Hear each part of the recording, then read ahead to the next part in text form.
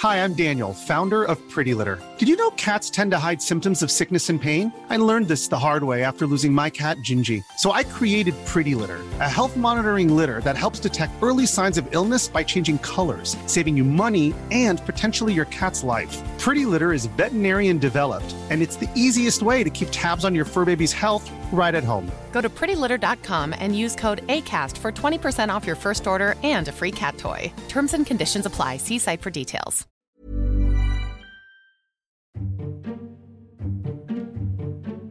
If you think of an inventor off the top of your head, you'll probably think of, I don't know, Thomas Edison perhaps, or the Wright brothers, or George Stephenson, maybe somebody in a top hat, a Victorian with a waistcoat, etc., etc. Or maybe not, maybe you think of Steve Jobs or someone from Silicon Valley, somebody like that. But if you think about the idea of invention, that light bulb moment when the spark first hit, that moment of clarity enters your head, who do you think of? It's probably Archimedes. And that moment, as he heaves himself out of the bath, spilling water everywhere, and runs stark naked down the streets of Syracuse shouting, "Eureka!" It's the most famous bath of all time. But what on earth was he so excited about? And who really was Archimedes anyway? Hello and welcome once again to Patented. It's my podcast about the history of inventions, brought to you from History Hits. I'm your host, Dallas Campbell. Today, I'm going to discover the truth behind the legend that is Archimedes with the help of the wonderful Armand Dangour. He's a professor of classics at Oxford University, and he's the author of the book How to Innovate, an Ancient Guide to Creative Thinking. We're going to talk about Archimedes. We're going to explore the tech scene that was prevalent in ancient Greece. And we're going to discuss why the Industrial Revolution didn't happen in ancient Greece. Enjoy the show.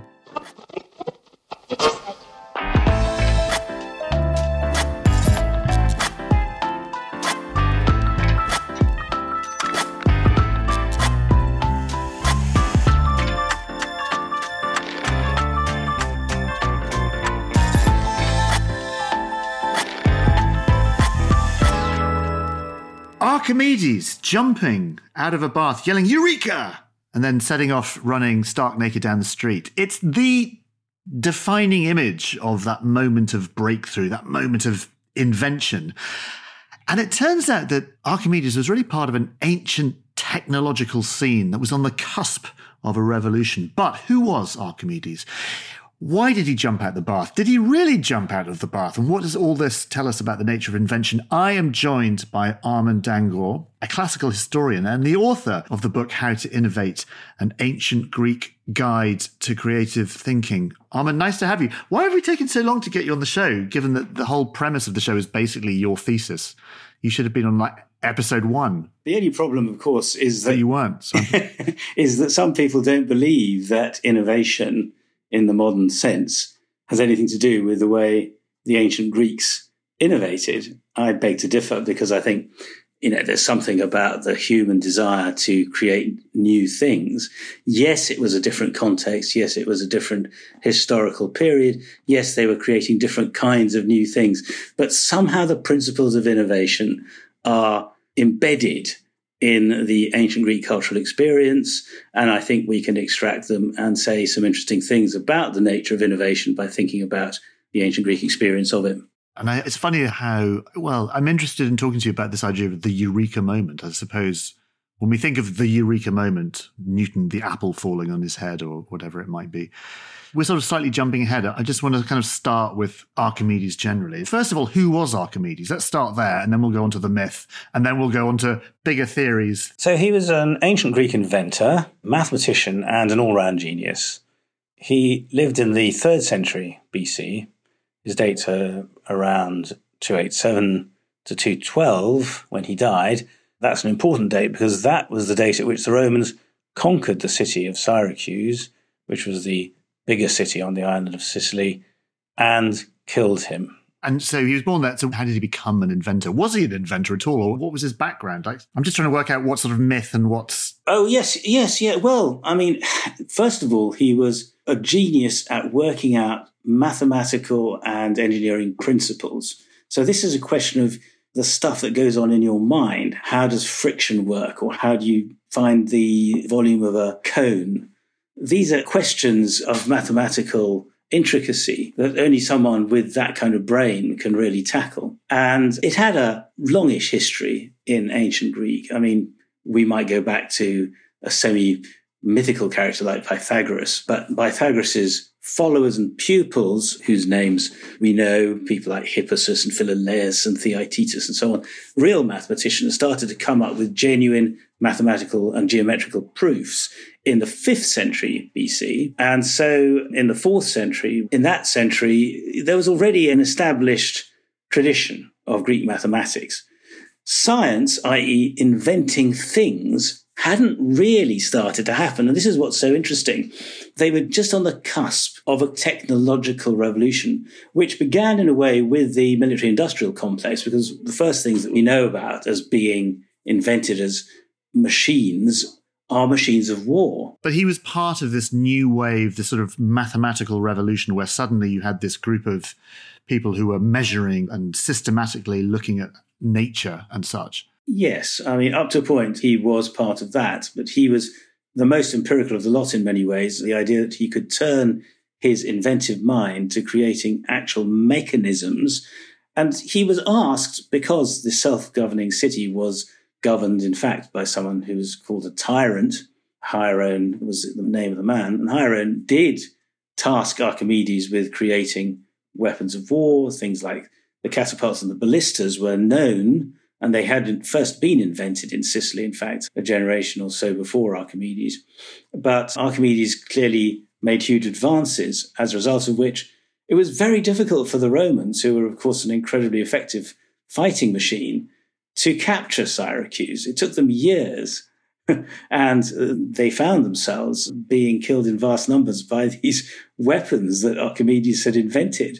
So basically, he was the kind of Lockheed Martin of the day. Amongst other things. How did he get that reputation? Like, at what point did he go from, okay, I'm going to figure out the volume of a cone, to, right, I'm going to... I don't think we really know how or when, because many centuries later, people start compiling Archimedes' writings and start talking about the stories. Well, the Eureka story is one, of course. Vitruvius is the first person, a Roman writer in the 1st century BC, to record the idea of him jumping out of the bath shouting Eureka. Can we just put that myth to bed, or not to bed? I don't know. He was fond of a bath? No, it's a very important myth, I think. Okay, first of all, just tell us what the myth is for anyone who doesn't know. Okay, so the story goes that Archimedes was commissioned by the tyrant of Syracuse, whose name was Hieron, to assess whether or not the crown that had been fabricated for him in gold did actually consist of pure gold. And for some reason, Hieron was suspicious that he'd provided certain amounts of pure gold to a craftsman, and the craftsman had created this crown but had adulterated it with silver so that he could pilfer some of the more valuable stuff. I mean, it's all a bit nonsensical, in fact, because who would do such a thing? But anyway, that was the story. And he said, so here's this very intricate object, he said to Archimedes, but I'm not sure whether it's made of pure gold. Can you work out whether it is? And Archimedes was very perplexed by this and thought, oh, how on earth is that possible? I can't. Now, the way they used to test for gold... Spectroscopy, easy. Well, quite. But the way they used to test for gold was something similar to spectroscopy. They used to rub it on testing some sort of very rough piece of wood or brick or something, and it would leave a mark, and you could judge if you were an expert whether that mark showed that it was gold. But you couldn't do that with the crown. You might get a bit that was gold and a bit that was silver. It was called assaying. Anyway, he was basically asked to assay this thing, but he couldn't assay it physically. And so the story is, he thought, well, obviously, if it is adulterated with silver, silver is a slightly lighter material than gold. So the same amount of gold and silver will weigh less than a mass of pure gold. Okay? So he thought, well, how will I work out whether the weight of this object can give me a clue to its mass, but how will I work out whether it is actually adulterated? In other words, how do I discover the density of something? Now, look, if I put a block of stone into a bath, the water rises. If I put the same weight of wood into a bath, the water is going to spill over the top, because obviously a stone is going to weigh much more than the equivalent in wood. So the lighter the material, the more it displaces of water. That's the basic point. So Archimedes goes to the bath, gets in it, sees the water level rises, realizes that his body is displacing a large amount of water because it has this mass, and realizes that metal of the same weight would not displace anything like as much water. And so he comes up with the principle of how to measure the density of an object using water. This is the story. He jumps out of the bath shouting, Eureka, which is the Greek for, I've found it, I've got it. If he put the same amount of gold into a very finely graded bathtub of some kind with measurements, then it would be possible to say that that displaces slightly less water than gold and silver of the same weight. Okay? So that's the story. He ran down the street naked, shouting, I got it. And the story, as Vitruvius tells it, is he then went to the king and he proved that, in fact, the crown had been adulterated and the fabricator was duly punished. So that's the way that ancients like stories to end. Success for one person, death for someone else. It's a good story. I'm just looking, I just pulled a book from my bookshelf and it's my cherished Hamlin Younger Children's Encyclopedia from the 1970s. And in it, there we go. Look, I'm holding it up to the camera. Ah, Archimedes in his bath. We have Archimedes in a really nice looking bath, like very, very hot. But if you look on the cabinet beside him, you can see the scales. Ah, right. And on the scales is an illustration of some gold. This picture is ingrained in my brain because I looked at it a lot in the 70s, but I'd never noticed the scales before. And just as you were talking about gold, I'm like, hang on a sec. And there you go. Gosh. So you weigh the same amount and you see whether it displaces as much water.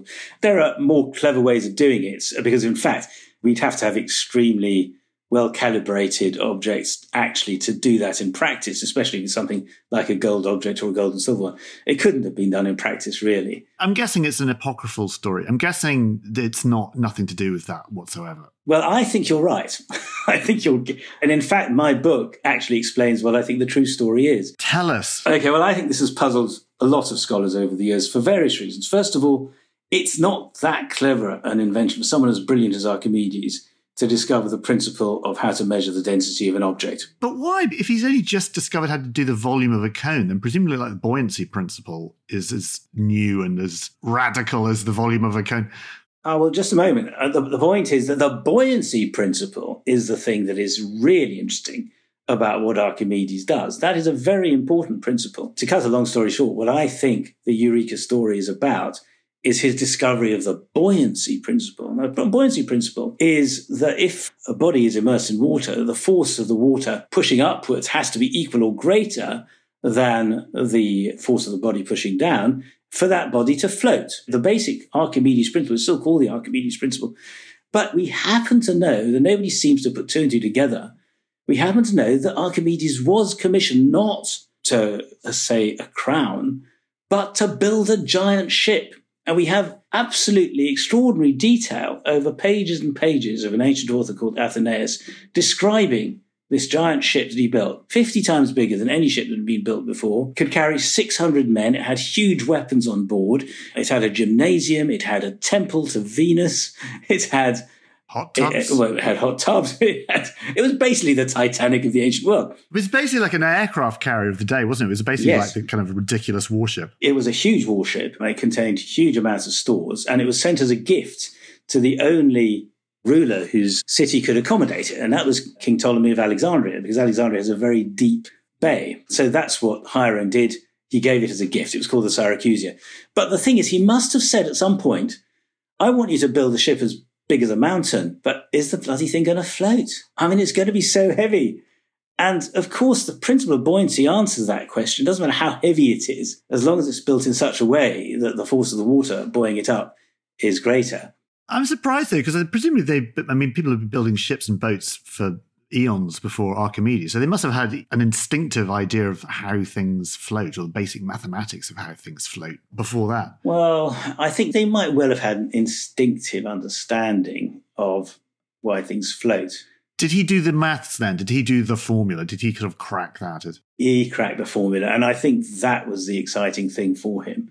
I think it was an intellectual discovery.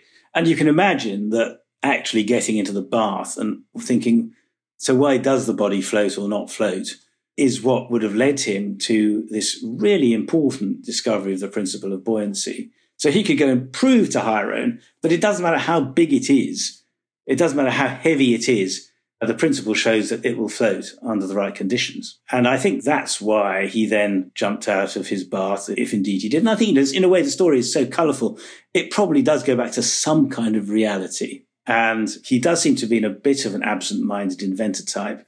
So he could well have run down the road naked after his bath shouting, Eureka, I've discovered it. Or Great Scott, maybe in a sort of Back to the Future kind of... It's funny how that kind of exclamation has become the trademark of the mad scientist or the mad inventor. Absolutely. Well, when the Romans eventually did break the siege of Syracuse, they did so because basically someone, as usual, let them in. It wouldn't have happened otherwise with all of Archimedes' brilliant machines. A Roman soldier found Archimedes poring over the design of some new invention of his. The Romans had been told by their commander, Marcellus, on no account are you to kill this man. He's a very important inventor. And Archimedes said, stop interrupting me, I'm working on something very important. And the soldier killed him on the spot. But, that's the sort of feeling one gets. Archimedes was always deeply involved in what he was doing. And so you can imagine that when he cracked the principle of buoyancy, he was so excited that he probably did run out of his bath. And it may not have been an actual bathtub, because here's the other thing. When you go to the baths in ancient Greece, you go to this place where you get steamed and you scrape yourself down, and you go into a cold thing. Basically, that's what going to the bath is. And there were lots of these bathhouses around Syracuse. I mean, I suspect some of them did have bathtubs, but I don't think you need a bathtub. So it could be, and I think this is another principle that emerges from this story, it could be about what are the conditions that lead to a creative breakthrough. Yeah, well, people have it in the shower, don't they? People have creative breakthroughs in the shower. Exactly, the shower. And why is that? Because you switch off and something happens to your beta waves in your brain when you switch off. And I think this is a terribly important principle of creativity, which is you have to immerse yourself first in whatever you're doing. So you can't create something with no background of knowledge at all. You really have to know. But then you won't necessarily find the solution simply by painstakingly poring over the same problems over and over again. You go to sleep, or you switch off, or you go to the gym, or you go to the pool, or you go to the bath, or you go to the shower, and then the insight emerges. I think that's a very good lesson, actually. I always find if I get writer's block or anything block, just going for a walk, and suddenly it kind of anaesthetizes what I call the watchers at the gate, the watchers that stand on guard in your brain and act as stopping all the brilliant ideas getting in. And if you can distract the watchers at the gate, then suddenly the wonderful ideas will start to... But yes, you have to switch off. You have to sort of not look for them. Yeah, I think it is an oscillation between intensive engagement and switching off.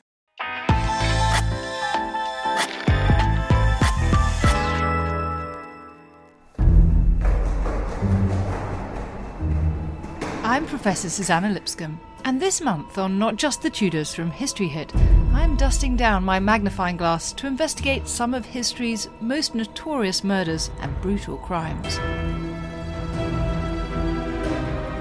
Was it a quarrel, or was the brilliant playwright Christopher Marlowe actually murdered in that Deptford inn? Was Amy Dudley, wife of Elizabeth I's favourite Robert, pushed down a flight of stairs to her death? Were the Guises, that great French family, actually bloodthirsty murderers who secured their power through ruthlessness and violence? And what's the truth about the Hungarian noblewoman who allegedly killed hundreds of young women? Join me, but not on an empty stomach, for Not Just the Tudors from History Hit, wherever you get your podcasts.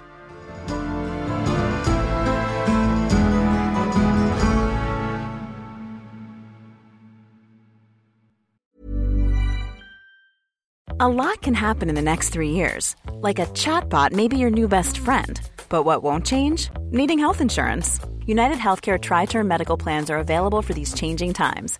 Underwritten by Golden Rule Insurance Company, they offer budget-friendly, flexible coverage for people who are in between jobs or missed open enrollment. The plans last nearly 3 years in some states, with access to a nationwide network of doctors and hospitals. So for whatever tomorrow brings, United Healthcare Tri-Term Medical Plans may be for you. Learn more at uh1.com. Hey, I'm Ryan Reynolds. Recently, I asked Mint Mobile's legal team if big wireless companies are allowed to raise prices due to inflation. They said yes. And then when I asked if raising prices technically violates those onerous two-year contracts, they said, "What the f*** are you talking about, you insane Hollywood ass?" So to recap, we're cutting the price of Mint Unlimited from $30 a month to just $15 a month. Give it a try at mintmobile.com/switch. $45 up front for 3 months plus taxes and fees. Promo rate for new customers for limited time. Unlimited more than 40 gigabytes per month. Slows full terms at mintmobile.com. Many of us have those stubborn pounds that seem impossible to lose, no matter how good we eat or how hard we work out. My solution is PlushCare. PlushCare is a leading telehealth provider with doctors who are there for you day and night to partner with you in your weight loss journey. They can prescribe FDA-approved weight loss medications like Wegovy and Zepbound for those who qualify. Plus, they accept most insurance plans. To get started, visit plushcare.com/weightloss. That's plushcare.com/weightloss.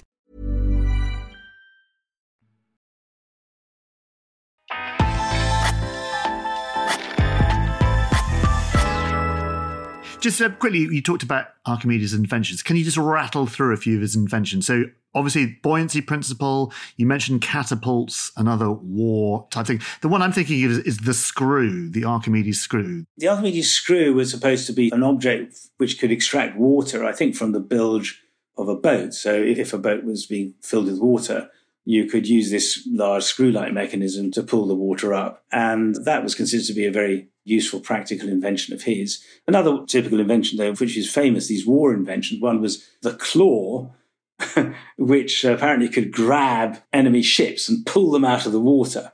So levers and pulleys, that's very much Archimedes' thing. This famous statement of his, "Give me the right place to stand and I can move the earth." So, of course, you're right. If you have a lever system, you can put a very light weight on the end of a fulcrum in order to lift something up. If you get it in the right place, you can move anything. Right at the beginning of this conversation, we talked about the kind of principles and the ideas behind invention.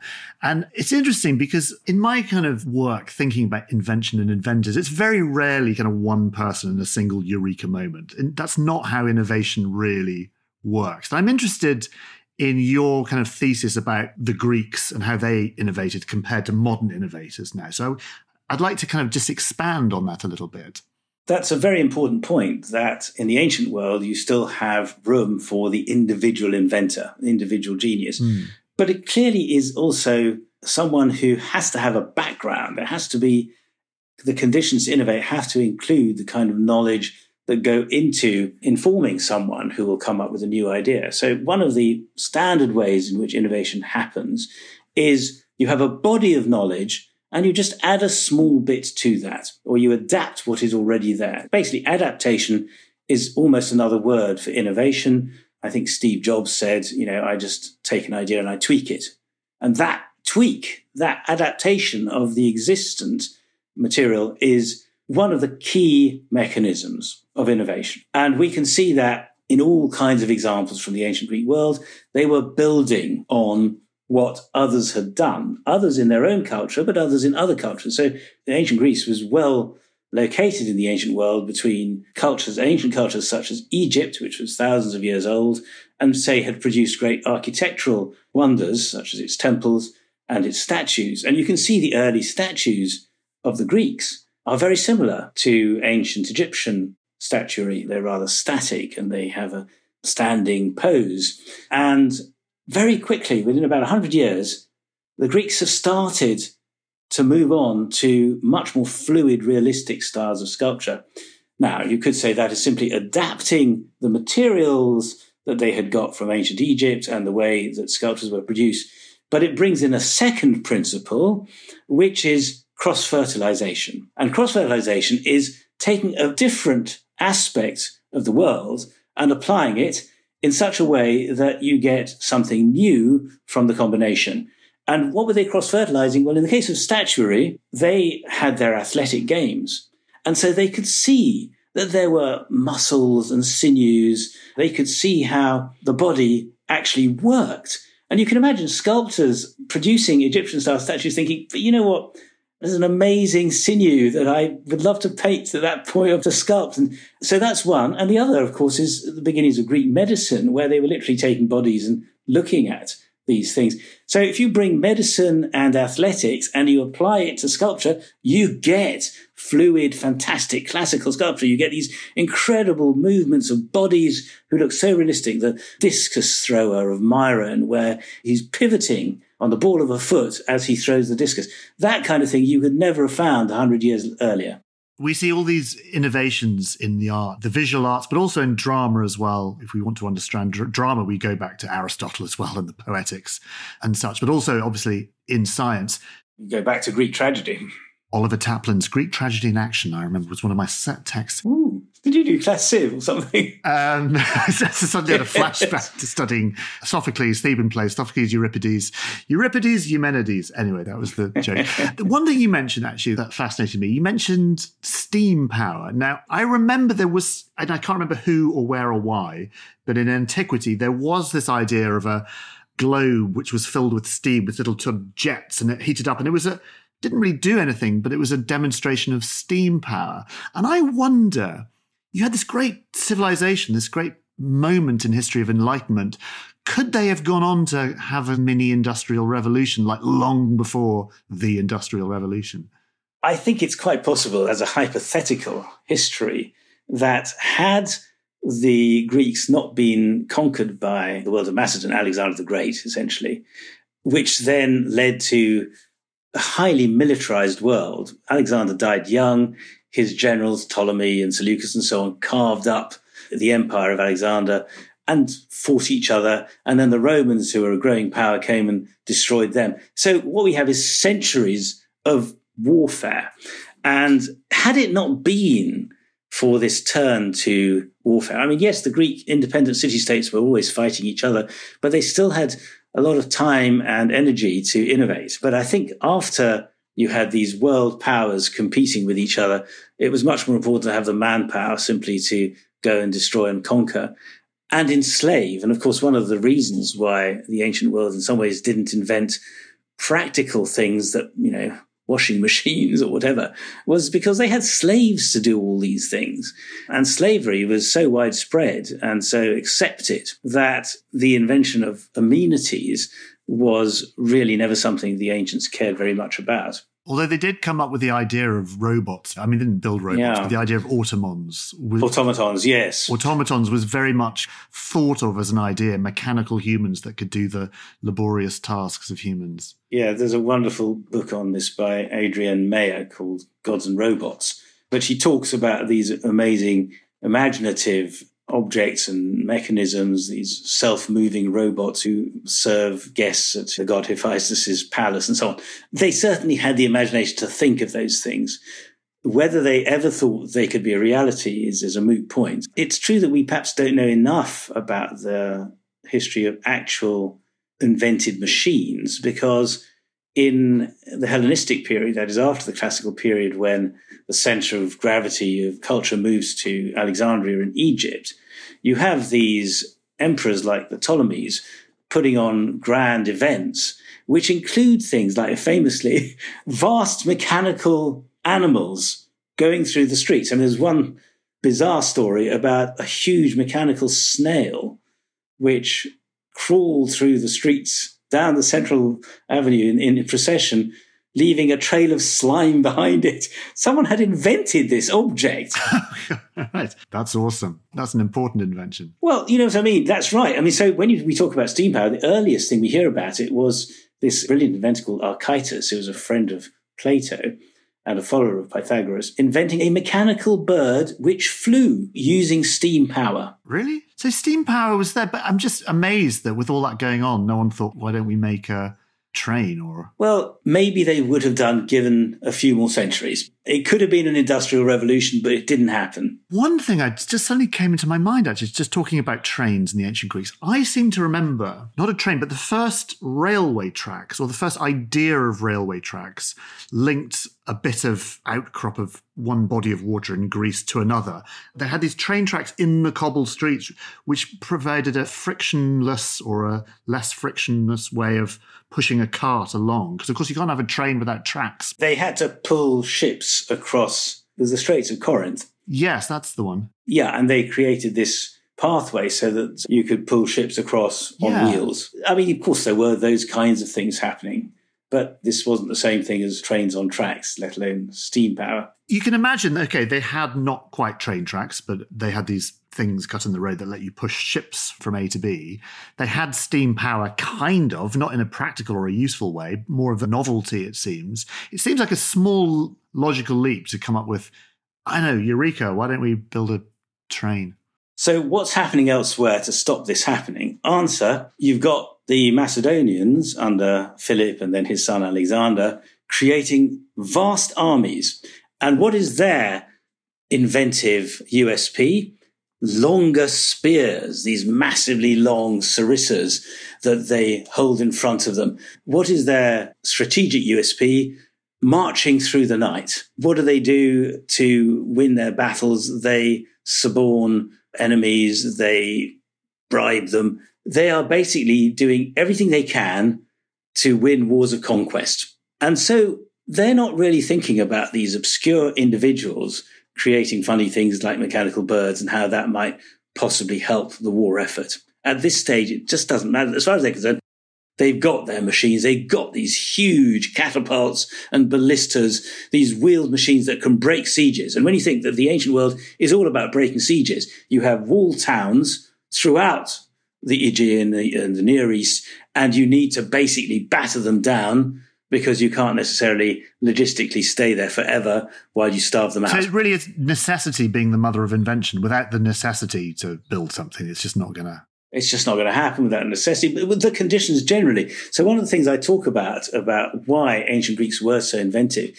is because precisely at a certain period, and one can look at the so-called archaic and classical period between around 750 BC and 400, and precisely during that period, you have a lot of elements that come together that allow for invention. For example, you get relative freedom to think. So equality, the kind of equality that leads to Athenian democracy, citizen equality, only among men really, women aren't included, or slaves, but still citizen equality gives people the chance to think, well, I can come up with an idea. No one's going to kill me for it. It might work. In fact, I might get something out of it in terms of praise and acclaim, because that's something they're interested in. So you have condition number 2, incentive. They have incentives. It's not just praise and acclaim. You can actually make money by doing these things. So in the early 4th century BC, Dionysius of Syracuse actually sets up a public competition to invent and to create new weapons of war. And people flood into Syracuse. It's earlier than Archimedes' time. And they create all kinds of new war weapons as a result of that. So what you have is 2 sorts of conditions. You also have a third condition, which was easy access. So you have ships sailing across the Aegean. You have a lot of interchange of trades and ideas. So you've got a lot of that happening. And you have alphabetic literacy. Really, for the first time, alphabet come into Greece in the 8th century. By the 5th century, it's become widespread. So you can write a treatise. This is how I did it. You can then critique that treatise and say, you could do it better. So you've got all these conditions for the growth of inventiveness happening. And in a way, a lot of these are shut down by the unifying force of Macedonian supremacy and then Roman supremacy. Is your thesis that those conditions that you've identified there are universal when we think about innovation in modern times? They have to be there. You have to be able to take risks. You have to be able to put your energy into something that is not doing, what you do every day. You have to be able to be respected as an individual rather than just, forget about this man and his mechanical bird. What matters is the king and his ability to conquer or whatever. So all of these conditions are very important. And of course, the democratization of the world has meant for vastly greater kinds of inventiveness as a result. That's interesting. And I like your idea as well of the notion of just tweaking things a little bit to make things better. Actually, funnily enough, I was thinking of Newton. I mentioned earlier Newton's Eureka moment where the apple fell on his head, although I'm sure it didn't fall on his head. Another one of those apocryphal stories. Although Woolsthorpe Manor, I've been there many times and there is an apple tree there. So who knows? Maybe. But anyway, there was a story. I don't know if I don't know where I heard it from. Newton became head of the Royal Mint in Britain, as far as I know. And there was a problem, a little bit like Archimedes and his crown, where the coin maker said, listen, we've got a problem. The coins, as they are, people are cutting bits off the coins. And how are we going to sort that problem? How are we going to sort that? But taking the metal off. A short-changing, I think it was called. That's right. Where unscrupulous merchants would actually take, because the coins were made of precious metal. And Newton looked at this coin and go, well, I know what you do. What you do is you put a little ridge around it, a milled edge around it. And then if you see the milled edge has been tampered with, you know something's happened. And it's a simple little invention. I like that. Beginnings of security. I don't know if it's true. Maybe it's true. I think it is, actually. And I think, well, certainly that is what created more stability in coinage. Snipping coins in fact, I think it was punishable by death. Snipping coins, yes. So it's always been a problem if they consist of genuine precious metal. So someone can snip loads of them and then create more of them. Anyway, there you go. There's a bonus story for you. Yes, I mean, I think that in that sense, there are all kinds of conditions that lead to inventive ideas, but you've got to be in a position to put them into action. Now, you talk about, we've mentioned adaptation, we've mentioned cross-fertilization. There's a third big principle, which is simply reversal. They've always done it this way, we can do it the opposite way. And that has various ramifications. So in terms of ancient stories, one of the stories people love is about ancient hoplites warfares. In other words, the heavy-armed infantry of ancient Greece, they used to have these phalanxes, and they would line up on a level field and try and bash each other like two rugger scrums. And they always put their best fighters on the right flank. And the way these wars tended to work was that the right flank would always push through the weaker left flank of the enemy. And the ones who did that the quickest could then roll up the flank, and the other side would then put their arms up and surrender. So they didn't kill millions of people as a result. The first flank to break through would be the winner. And the best fighters were always the Spartans. So they'd put their best people on the right and they'd win battle after battle. And then in 371 BC, at the Battle of Leuctra, a Theban general called Epaminondas does something amazing. He puts his best fighters on the left side. And this is an amazing success against much greater forces. The Spartans can't break through on that side. They can't understand it. We're not getting through. And meantime, Epaminondas got his right flank, the weaker one, to retreat. So the Spartans thinking, oh, well, this is easy. And of course, he then wheels them round and he destroys them. And so we're told that this so-called reverse phalanx of Epaminondas was a huge success. And he did it a second time, but unfortunately died in the second battle. And nobody ever did it again. Right. There we go. We've got the recipe, ladies and gentlemen, for innovation. 3 principles. 3 principles. Adapt, cross-fertilize, and reverse. There we go. So think of your idea, but think of it within those 3 principles. And the conditions have to be there, as we've said. And the conditions have to be right. Exactly right. Hey, listen, Ahmed, it's been an absolute pleasure. Thank you so much for joining us. We've put some myths to bed. We've told the story of Archimedes. We've looked at innovation more generally. What more could we want? Thank you very much. Pleasure. Thanks.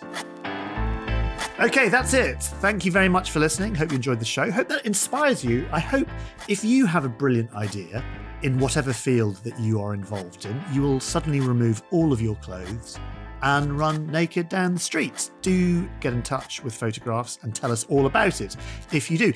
And if you've got an idea for a suggestion or a topic that you think we should cover on the show, you can email us at patented@historyhit.com, or you can gently stalk me on social media, or you can stop me on the streets, clothed or unclothed, depending on circumstances. Anyway, thank you very much for listening. Thank you for your company, as always. I'll see you next time. Hi, I'm Daniel, founder of Pretty Litter. Cats and cat owners deserve better than any old-fashioned litter. That's why I teamed up with scientists and veterinarians to create Pretty Litter. Its innovative crystal formula has superior odor control and weighs up to 80% less than clay litter. Pretty Litter even monitors health by changing colors to help detect early signs of potential illness. It's the world's smartest kitty litter. Go to prettylitter.com and use code ACAST for 20% off your first order and a free cat toy. Terms and conditions apply. See site for details.